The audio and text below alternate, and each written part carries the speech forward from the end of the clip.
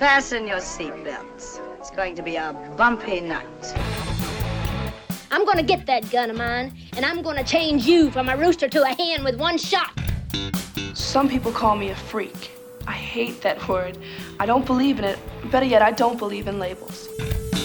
You know, I think you're the only girl in the world that can stand on a stage with a spotlight in her eye and still see a diamond inside a man's pocket. Because I'm up at 5 every morning working my ass off. Does someone want to just tell me to my face, you're never going to give me the scores I deserve? Welcome to Girls on Film, the film review podcast from a female perspective. I'm your host, Anna Smith. This episode is our second in partnership with Scala Radio, recorded in our virtual studio during lockdown. Today I'll be speaking to three talented female composers who play with a variety of styles, from electronic beats to sweeping strings. Isabel Waller-Bridge, Anne Nikitin, and Rachel Portman.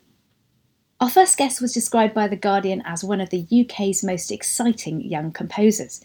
She scored films including Chania Button's Vita and Virginia, and this year's adaptation of Emma by Autumn de Wilde. And of course, Fleabag, written by her sister Phoebe.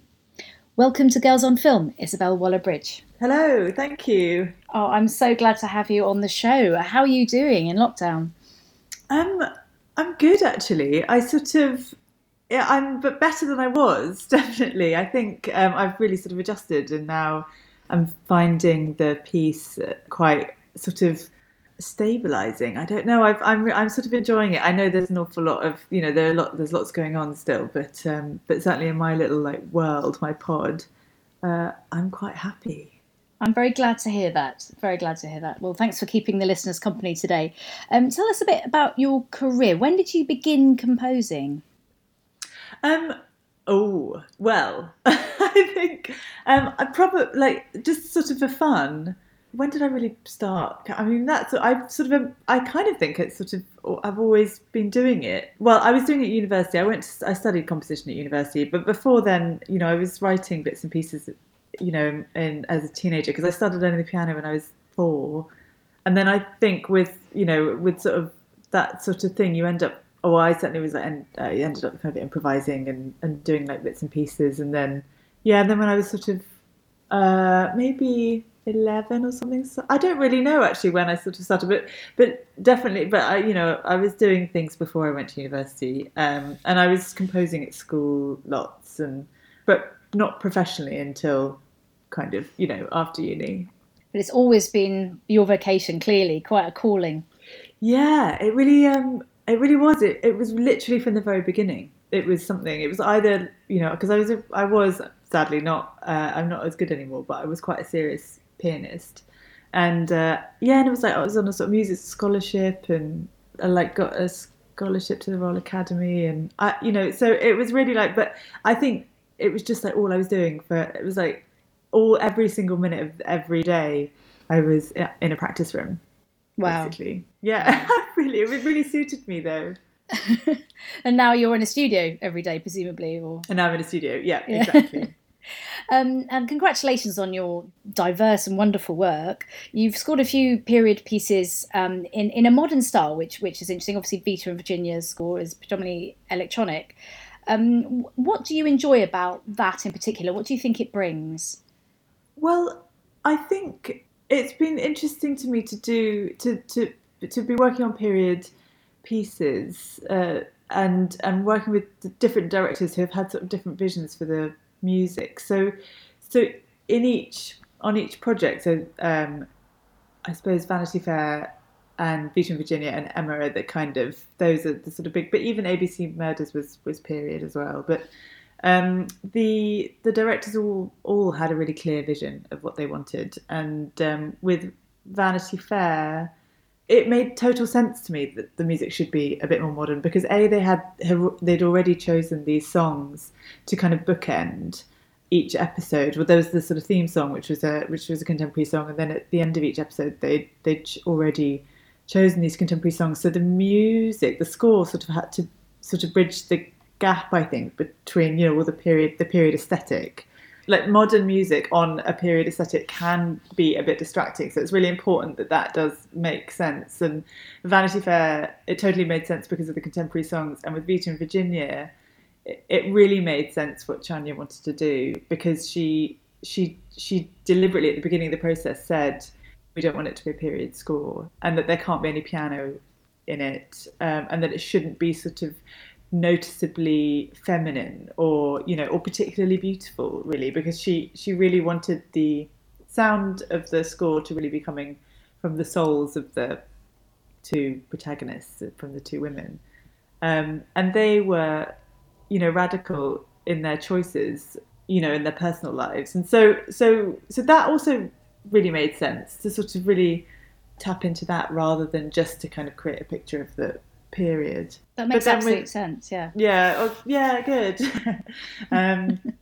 It was really enjoyable to do, but it definitely, with Vita and Virginia, that was we were really nervous about it, because Vanity Fair not so much, because it was a bit more sort of gentle. It was a bit like I was using kind of instruments that were of the period. It was just that the kind of tone of the music was maybe a little bit more modern, the sort of like the tonality and the harmonies and that sort of thing. But because Vita and Virginia is essentially like an EDM score, it's like all completely electronic with a small string section. But we were a bit nervous about that. But then the producers just kept saying, keep going, we love it. So that was reassuring.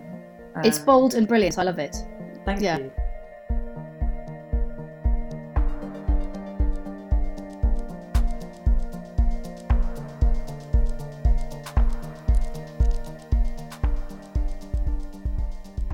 Now, of course, we have to talk about Fleabag. Were you involved with that musically right from the start, or at what stage did Phoebe get you involved? Well, because it was a play first, the sort of fabric of Fleabag had sort of been, it's really now been around for about 10 years, I think, with us. And there was a bit of muzak in the play. There was sort of like some sort of elevator music, but it was mainly sort of sound design that I'd done. And then when it went to, it was about a couple of years for the pilot to be made, sort of when it was picked up from Edinburgh. And I think because it was just always such a, it had just been sort of hanging around us for a while. It was just like a real part of our lives by then. So by the time Phoebe and I started talking about the music for the series, we knew that there wasn't going to be that much in series 1. So it was just like the first 2.5 seconds, the titles, which is like a sort of scrambled, sort of like jazzy egg on the thing. That was, and then there was just the guitar music at the end. And then series 2 was a bit different. We knew that there'd be more score, but always from really early on, I like, exactly the same as the play, just always read the scripts before I'd started working.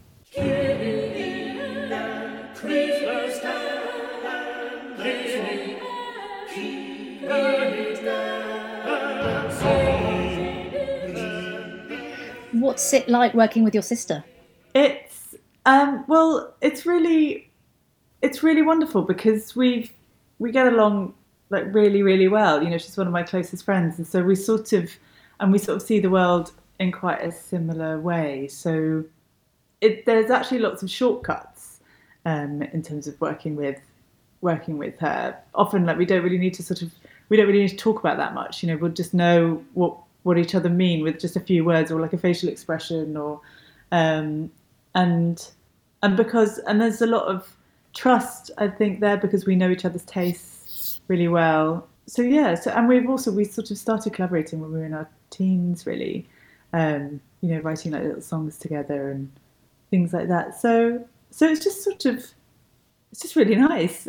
That's lovely. And you're in lockdown together, I believe. Is that right? Yeah, we live together. So we've actually been having a really nice time, because both of our lives were so sort of busy, and there's lots of travelling. So this is really the first time in a while that we've actually kind of been able to spend some quality time together, and it's been wicked. It's been really, really fun. Oh, that's lovely. I'm glad to hear that. Well, Isabel, do stay on the line while we're joined by our next guest. She is an Ivor Novello-nominated composer who created the scores for Bart Layton's The Imposter and American Animals. Hello, Anne Nikitin. Welcome. Hi there. Thanks for having me. Absolute pleasure. Welcome to Girls on Film. Now, you and Isabel know each other, don't you? We do, and I've been fascinated to hear her interview just now. There are bits I didn't know. Oh, you learned something, really? What didn't you know? Well, just her writing process. It was really lovely to hear about how she does that, and working on all her amazing films at the moment. I'm really pleased to see her career flourish so well. Well, your career is flourishing. Congratulations. American Animals, what an extraordinary film, and the score for that, obviously a huge part of its success. Can you talk to us about the concept for that one? So I've worked with Bart for a long time because he has a company called Raw, and they make a lot of drama docs and documentaries. So I started off doing those, and then we worked on The Imposter together.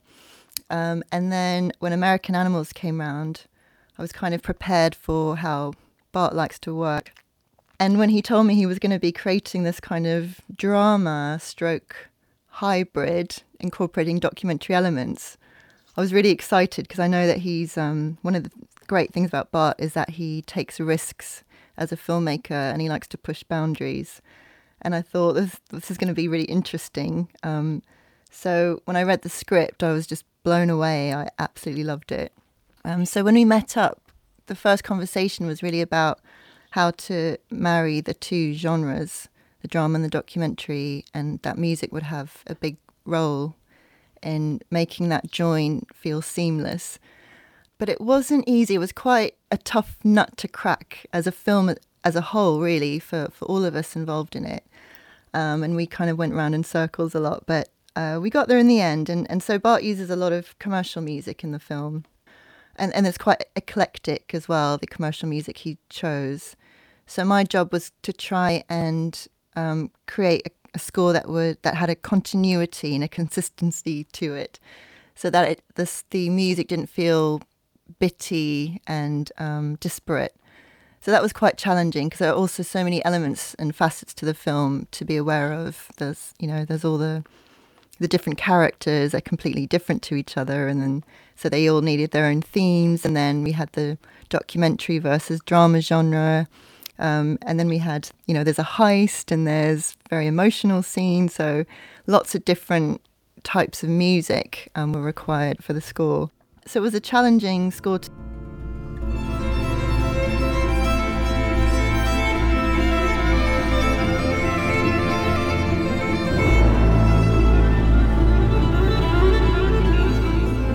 get to. I mean, it took a long time to find our way, but we got there in the end, and yeah, it was fun. Well, congrats. I would urge any listeners who haven't seen American Animals to seek it out for your score. But also, my husband actually is the visual effects supervisor on American Animals, so small world. Yeah, that's brilliant. Small world. And that's not the reason I'm recommending it, but I genuinely love it. But yeah, just throw that in. 4 Kids and It, Anne, you've been working on, which is out now on Sky Cinema. Yeah. So we're interested in this one. Is writing music for children's film a very different prospect to projects aimed at adults? Do you know, it's funny because when I got the call, I was really surprised because I'm not known for children's films. I'm sort of, I specialise in the horrors of humanity.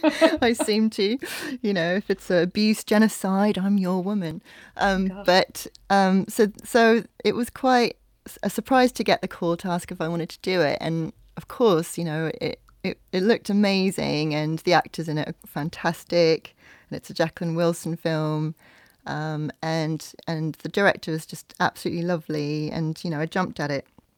But I was really nervous because I think writing essentially a happy music was not something I'd had that much experience in doing and kind of tried to avoid in the past because it's really hard to write happy in a non-cliched way. So I didn't want the score to feel sort of funny, plinky plonky, that cliched kind of music. I wanted to feel magical and fun, yet still quite mature and classy. So that was hard. So I kind of kept putting off sketching ideas for it. But Andy, the director, was just so lovely and supportive and funny, and so the rest of the team as well. So they made my job easier. just by kind of being open to all sorts of ideas.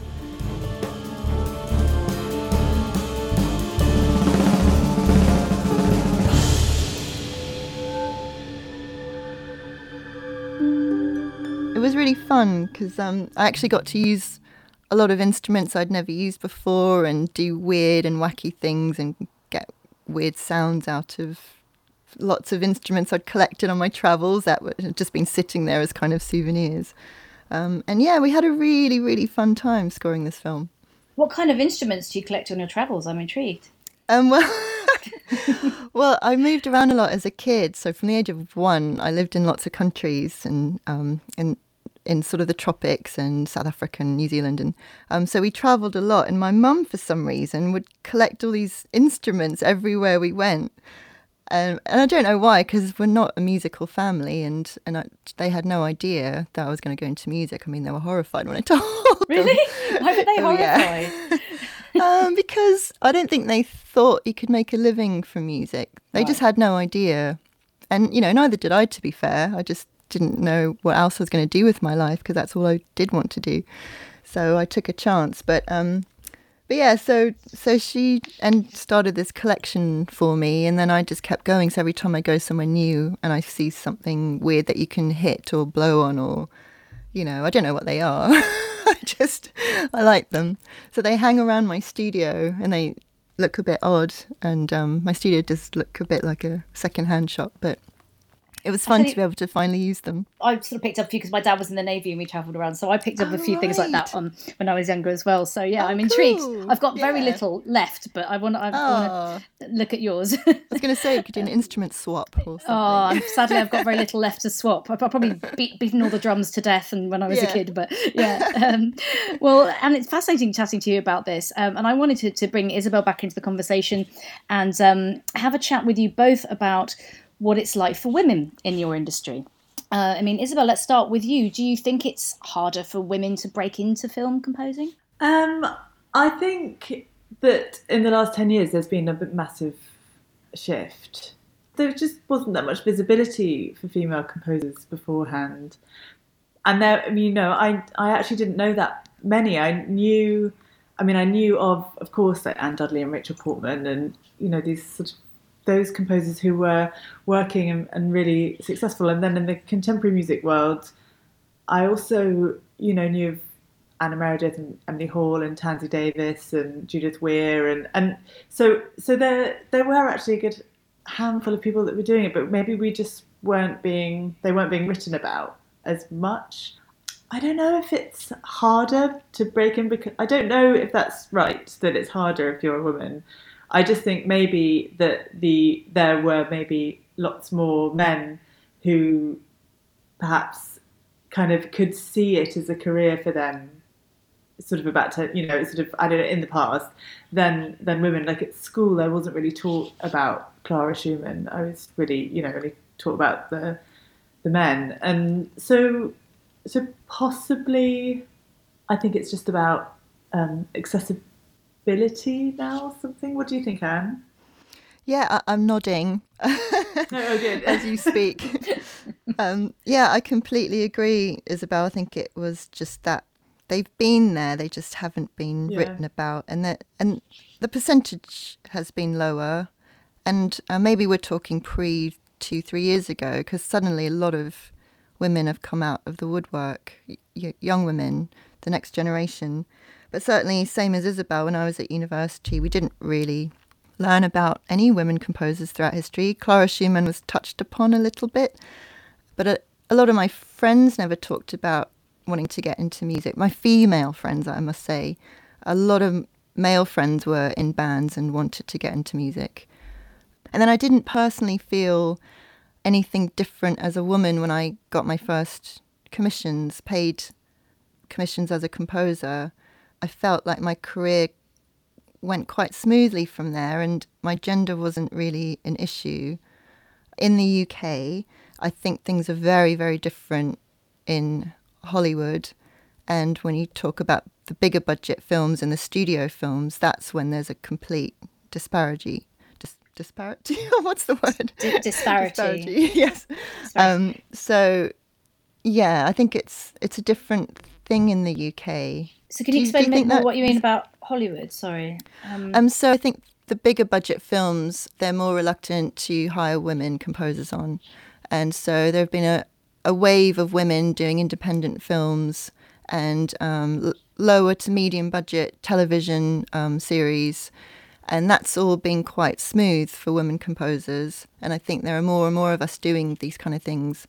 But we have yet to break into the top end big budget films. And, you know, you've got Hilda, who did Joker, who's sort of broken into that one.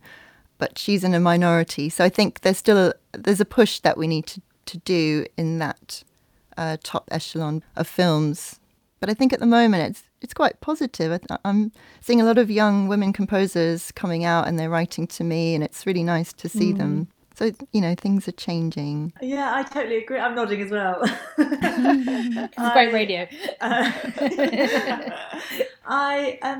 Yeah, it's funny because I didn't at university because I realised only after university that I was there were 8 of us in the postgrad in that year studying composition, and I had only realised that I was the only girl kind of much later on, but it was never made a thing of, like in the way that, I mean, maybe I don't know, it never made me feel weird or sort of odd or anything like that. And then I'm the same as Anne, I think. It's when I got my first sort of professional jobs. I didn't feel really very aware of my gender then. I think it was just, it didn't feel gendered. But I'm completely aware, and I agree with Anne about America as well. I do think that is a bit different. But also, it's interesting because I think that Joker is a really interesting film as well, because that this is actually maybe just talking about films rather than talking about, this has got nothing to do with Hilda at all, but it's like, it felt quite like a sort of more from the independent films, because it could take those risks, and and it was very unusual. Rather, it didn't feel like a sort of blockbuster Marvel movie. It didn't. But anyway, that's just an interesting point, actually. To carry on with what Isabel was saying, I know I've spoken to quite a few women composers. Our gender's never really been made an issue of before. Like, same as Isabel, I never felt like, although I was definitely the only one in my composition class, I also didn't feel weird about it or that I was doing something unusual. I just always wondered why there weren't any more women composers. I just thought, why isn't it appealing to them? That was my kind of question in my head, rather than maybe there just aren't the opportunities.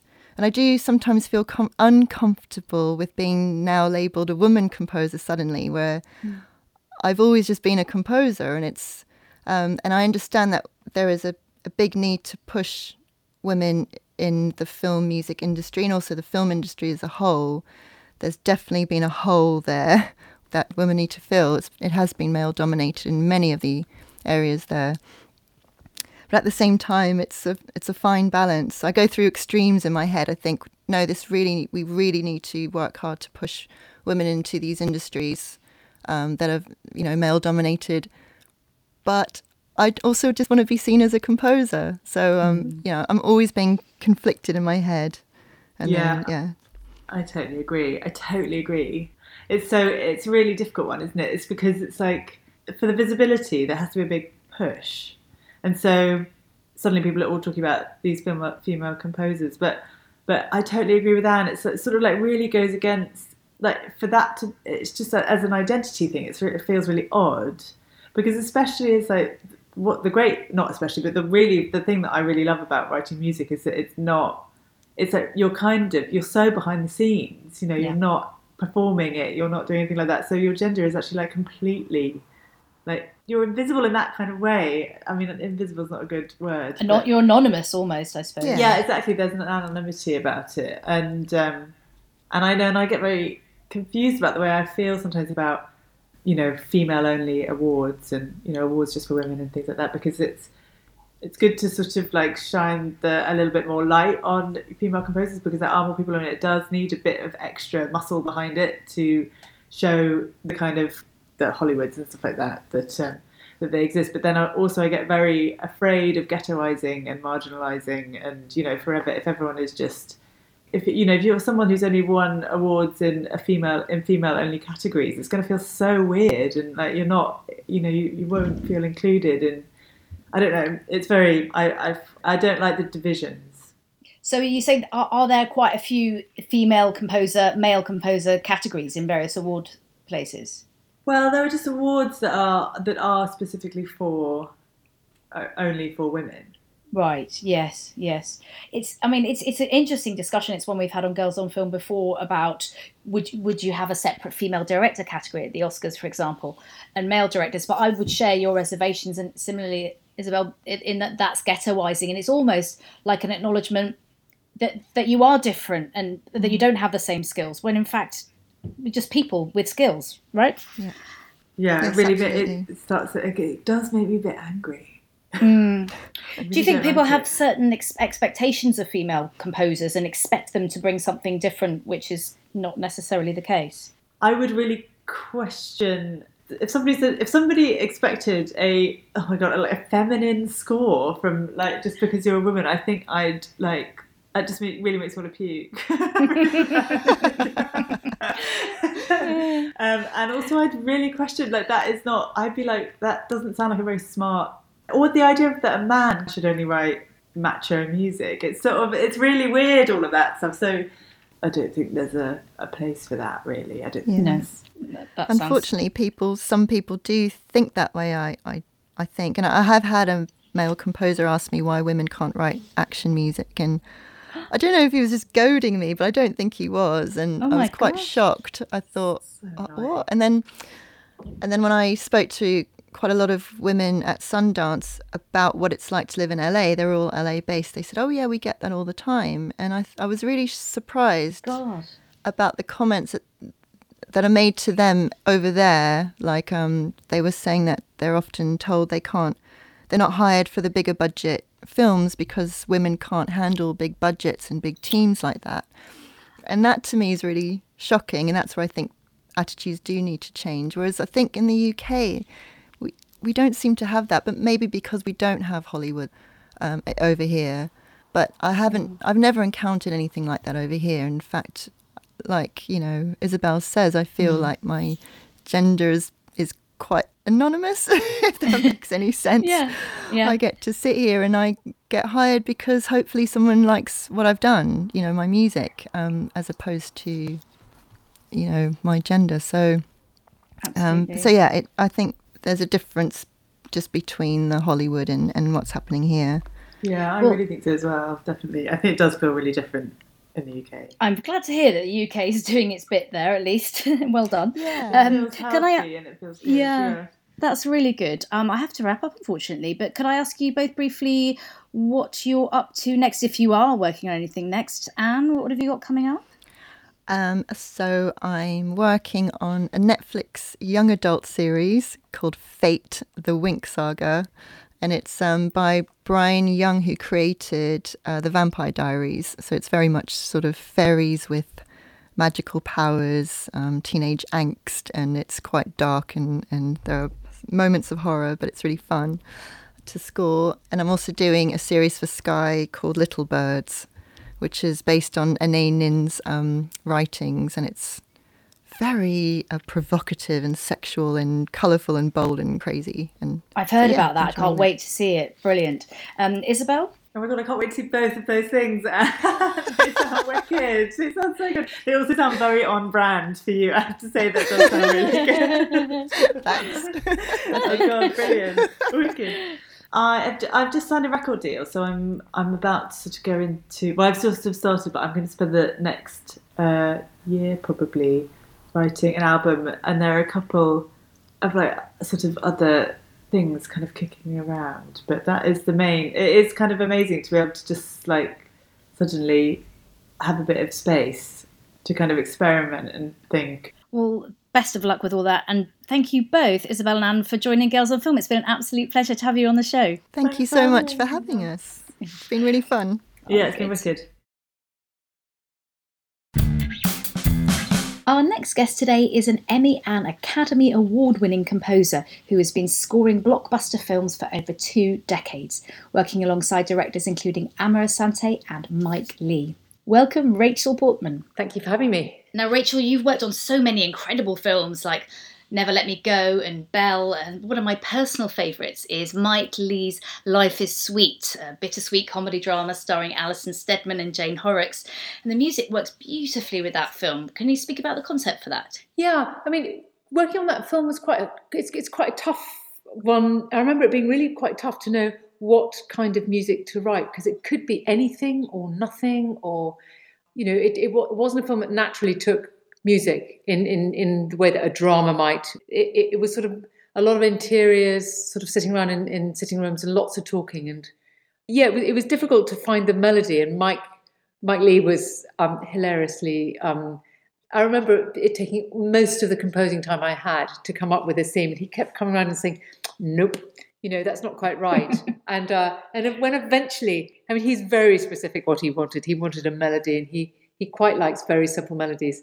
And he didn't really mind how I orchestrated it, which was great. So I could have real fun with it. But eventually I got there, and he came around one day, and it was sort of like day, I don't know, it's about the 7th time he came around. And he said, yeah, I really like it. And he said, but could the melody just do it? And there was one note where he hummed it a bit higher. And I thought, right, that's fine. So we went with that. So no, it was good. He was great to work with. Really good fun.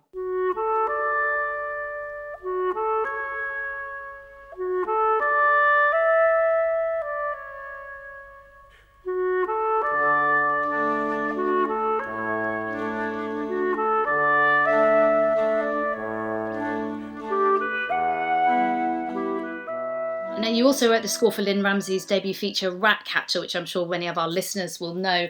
It's a powerful and complex film about childhood, depicting youth without innocence and warmth in spite of hardship. How did you engage with that very tricky balance in the score? Ratcatcher is a really superb film.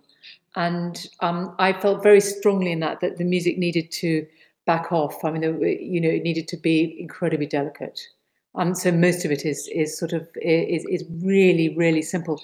And, I had this idea to use a prepared piano, which we prepared ourselves, which is basically where you put sort of nuts and bolts into the strings of the piano. So you're preparing it, but actually you're kind of breaking it. And so that the music has that kind of slight broken quality to it, of sort of like the main solo piano in there. And then there were a couple of bits where it opened up a bit more, which I loved and longed for, and the film really took that.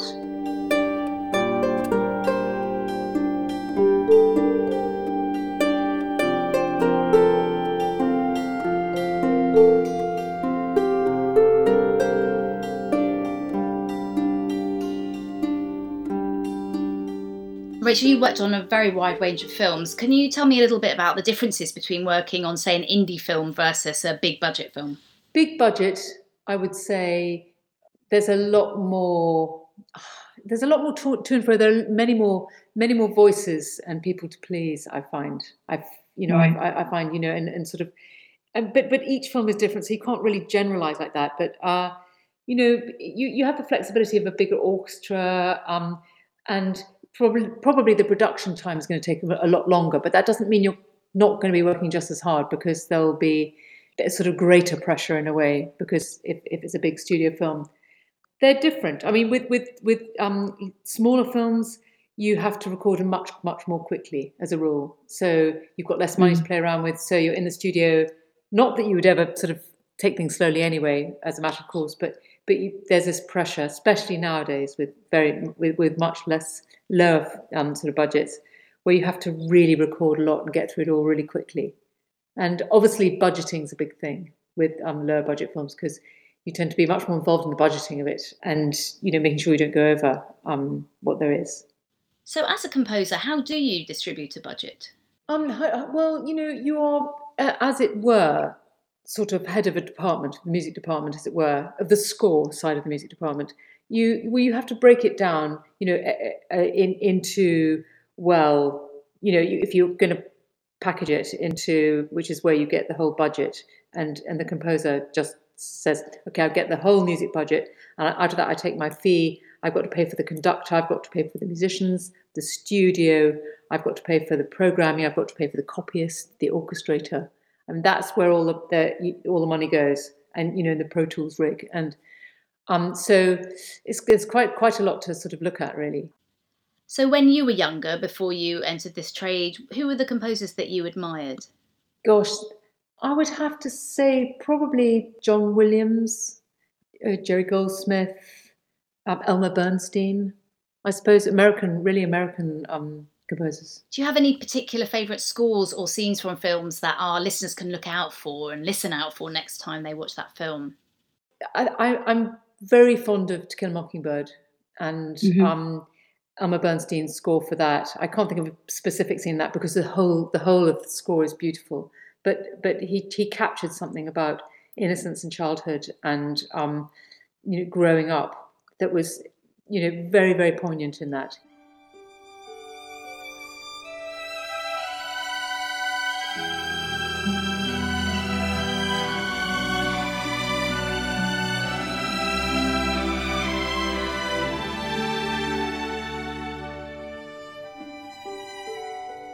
He wrote wonderful melodies, and I'm interested in writing melodies. I love being given the chance to write a melody in a film. So are factors like that something that influences you when you decide whether to say yes or no to a score, for example, if you can write a melody? No, I wouldn't say yes or no on the basis of whether I could write a melody or not. But I would in terms of subject matter and whether I felt I had a connection to it. And that's not whether I thought I was the right person for it. So would you ever turn a score down if you read the script and felt that it was, say, offensive to women or something like that? I definitely would. I would definitely turn something down if I found it offensive to women. So how would you describe the gender balance in your field at the moment? It's not good. Although I come across so many young women composers, and I talk to a lot of them, and they're highly skilled and very, very good at what they're doing, and have their own individual unique voices. It's surprising me that it's taking so long to reach some kind of parity. The same is true in the classical world of composition, that only now is it becoming the norm to hear female composers on classical music stations, radio stations, and it's like they've been in the shadows for years and years. I mean, I think it has changed in that now. When I was starting out, there was nowhere really you could study film composition. Now there are quite a few very, very good programs you can study, and they're obviously attracting almost equal numbers of women and men. And so So I think the stage is set for to roll out a new carpet. I really do, with a much more sort of balanced male-female take. Well, you've done very well in what at the time was particularly a man's world when you were starting out. Did you feel there were particular obstacles to overcome at that point, gender-wise? I don't think it was. I think it might have been an invisible challenge. And I know that I got jobs, and people I might have got them and they might have thought, well, that's a bit of a novelty, but let's give her a go. I think I was hugely determined to do what I wanted to do, and actually turned a blind eye to anything like that. And it was only when people started saying to me, "Hey, you how come there are so few?" that I started to sort of focus on it. Really, I think it was just sort of determination. Well, you certainly sound very determined and successful. Tell me what you're working on at the moment. Well, I'm not sure. I don't know if I can share. I'm working on a film for Disney at the moment, and and I've got an album called Off the River, which is my first solo album, which I wrote, which is not film related. It's all kind of come from me, and it has an environmental basis to it. So as you know, we're doing this show with Scala Radio. Would you agree that film scores could be a good way to bring people into classical music? Yes, I do. I think film scores can be a way in to listening to classical music, especially as so many of the players in the big orchestras and in chamber music also play on film. So it's a way for people's ears to tune into classical instruments, and orchestras and strings, and in a whole world that, suddenly opens up. So I think it's very beneficial in that way. Is there anything else you'd like to say to the Girls on Film listeners, especially anyone who's thinking of going into your field? Don't give up. It is possible, to have a fantastic life writing music for film. And it is the most wonderful alchemy that happens when you write music and put it against film. My advice to anyone starting out would be to get as much experience as possible and write music for anything and everything. So, whether it be a piece of theatre or student film or whatever, but get a broad experience, a range of experience of writing in lots and lots of different styles. Great. Thank you so much for joining Girls on Film, Rachel. Thank you so much. Thank you for having me. If you'd like to discover more about film schools, Mark Kermode's movie music show on Scala Radio always features a range of women composers, including music by my guests on this podcast. Join Mark every Saturday between 1 and 3, and you can listen back for 7 days after broadcast via scalaradio.co.uk and also the free-to-download Scala Radio app. Thanks for listening to Girls on Film, and thanks to Heather Archbold of HLA Productions for producing, to Jenny Nelson for producing, to our intern Heather Dempsey, and to Scala Radio. Girls on Film has a Patreon page where you can pledge a small amount each month to support us. Go to patreon.com/Girls on Film podcast. Follow us on Twitter at girlsonfilm_pod and Instagram on girlsonfilm_podcast. Please subscribe and review us if you've enjoyed this episode, and don't forget to check out our special film shows on the BFI's YouTube channel. Finally, a big thanks to Isabel Waller-Bridge, Anne Nicotine, and Rachel Portman for joining us on our latest Girls on Film Isolation Pod in partnership with Scala Radio. Stay safe, everyone. Do you think I had better say no? Not for the world would I advise you either way. You must be the best judge of your own happiness.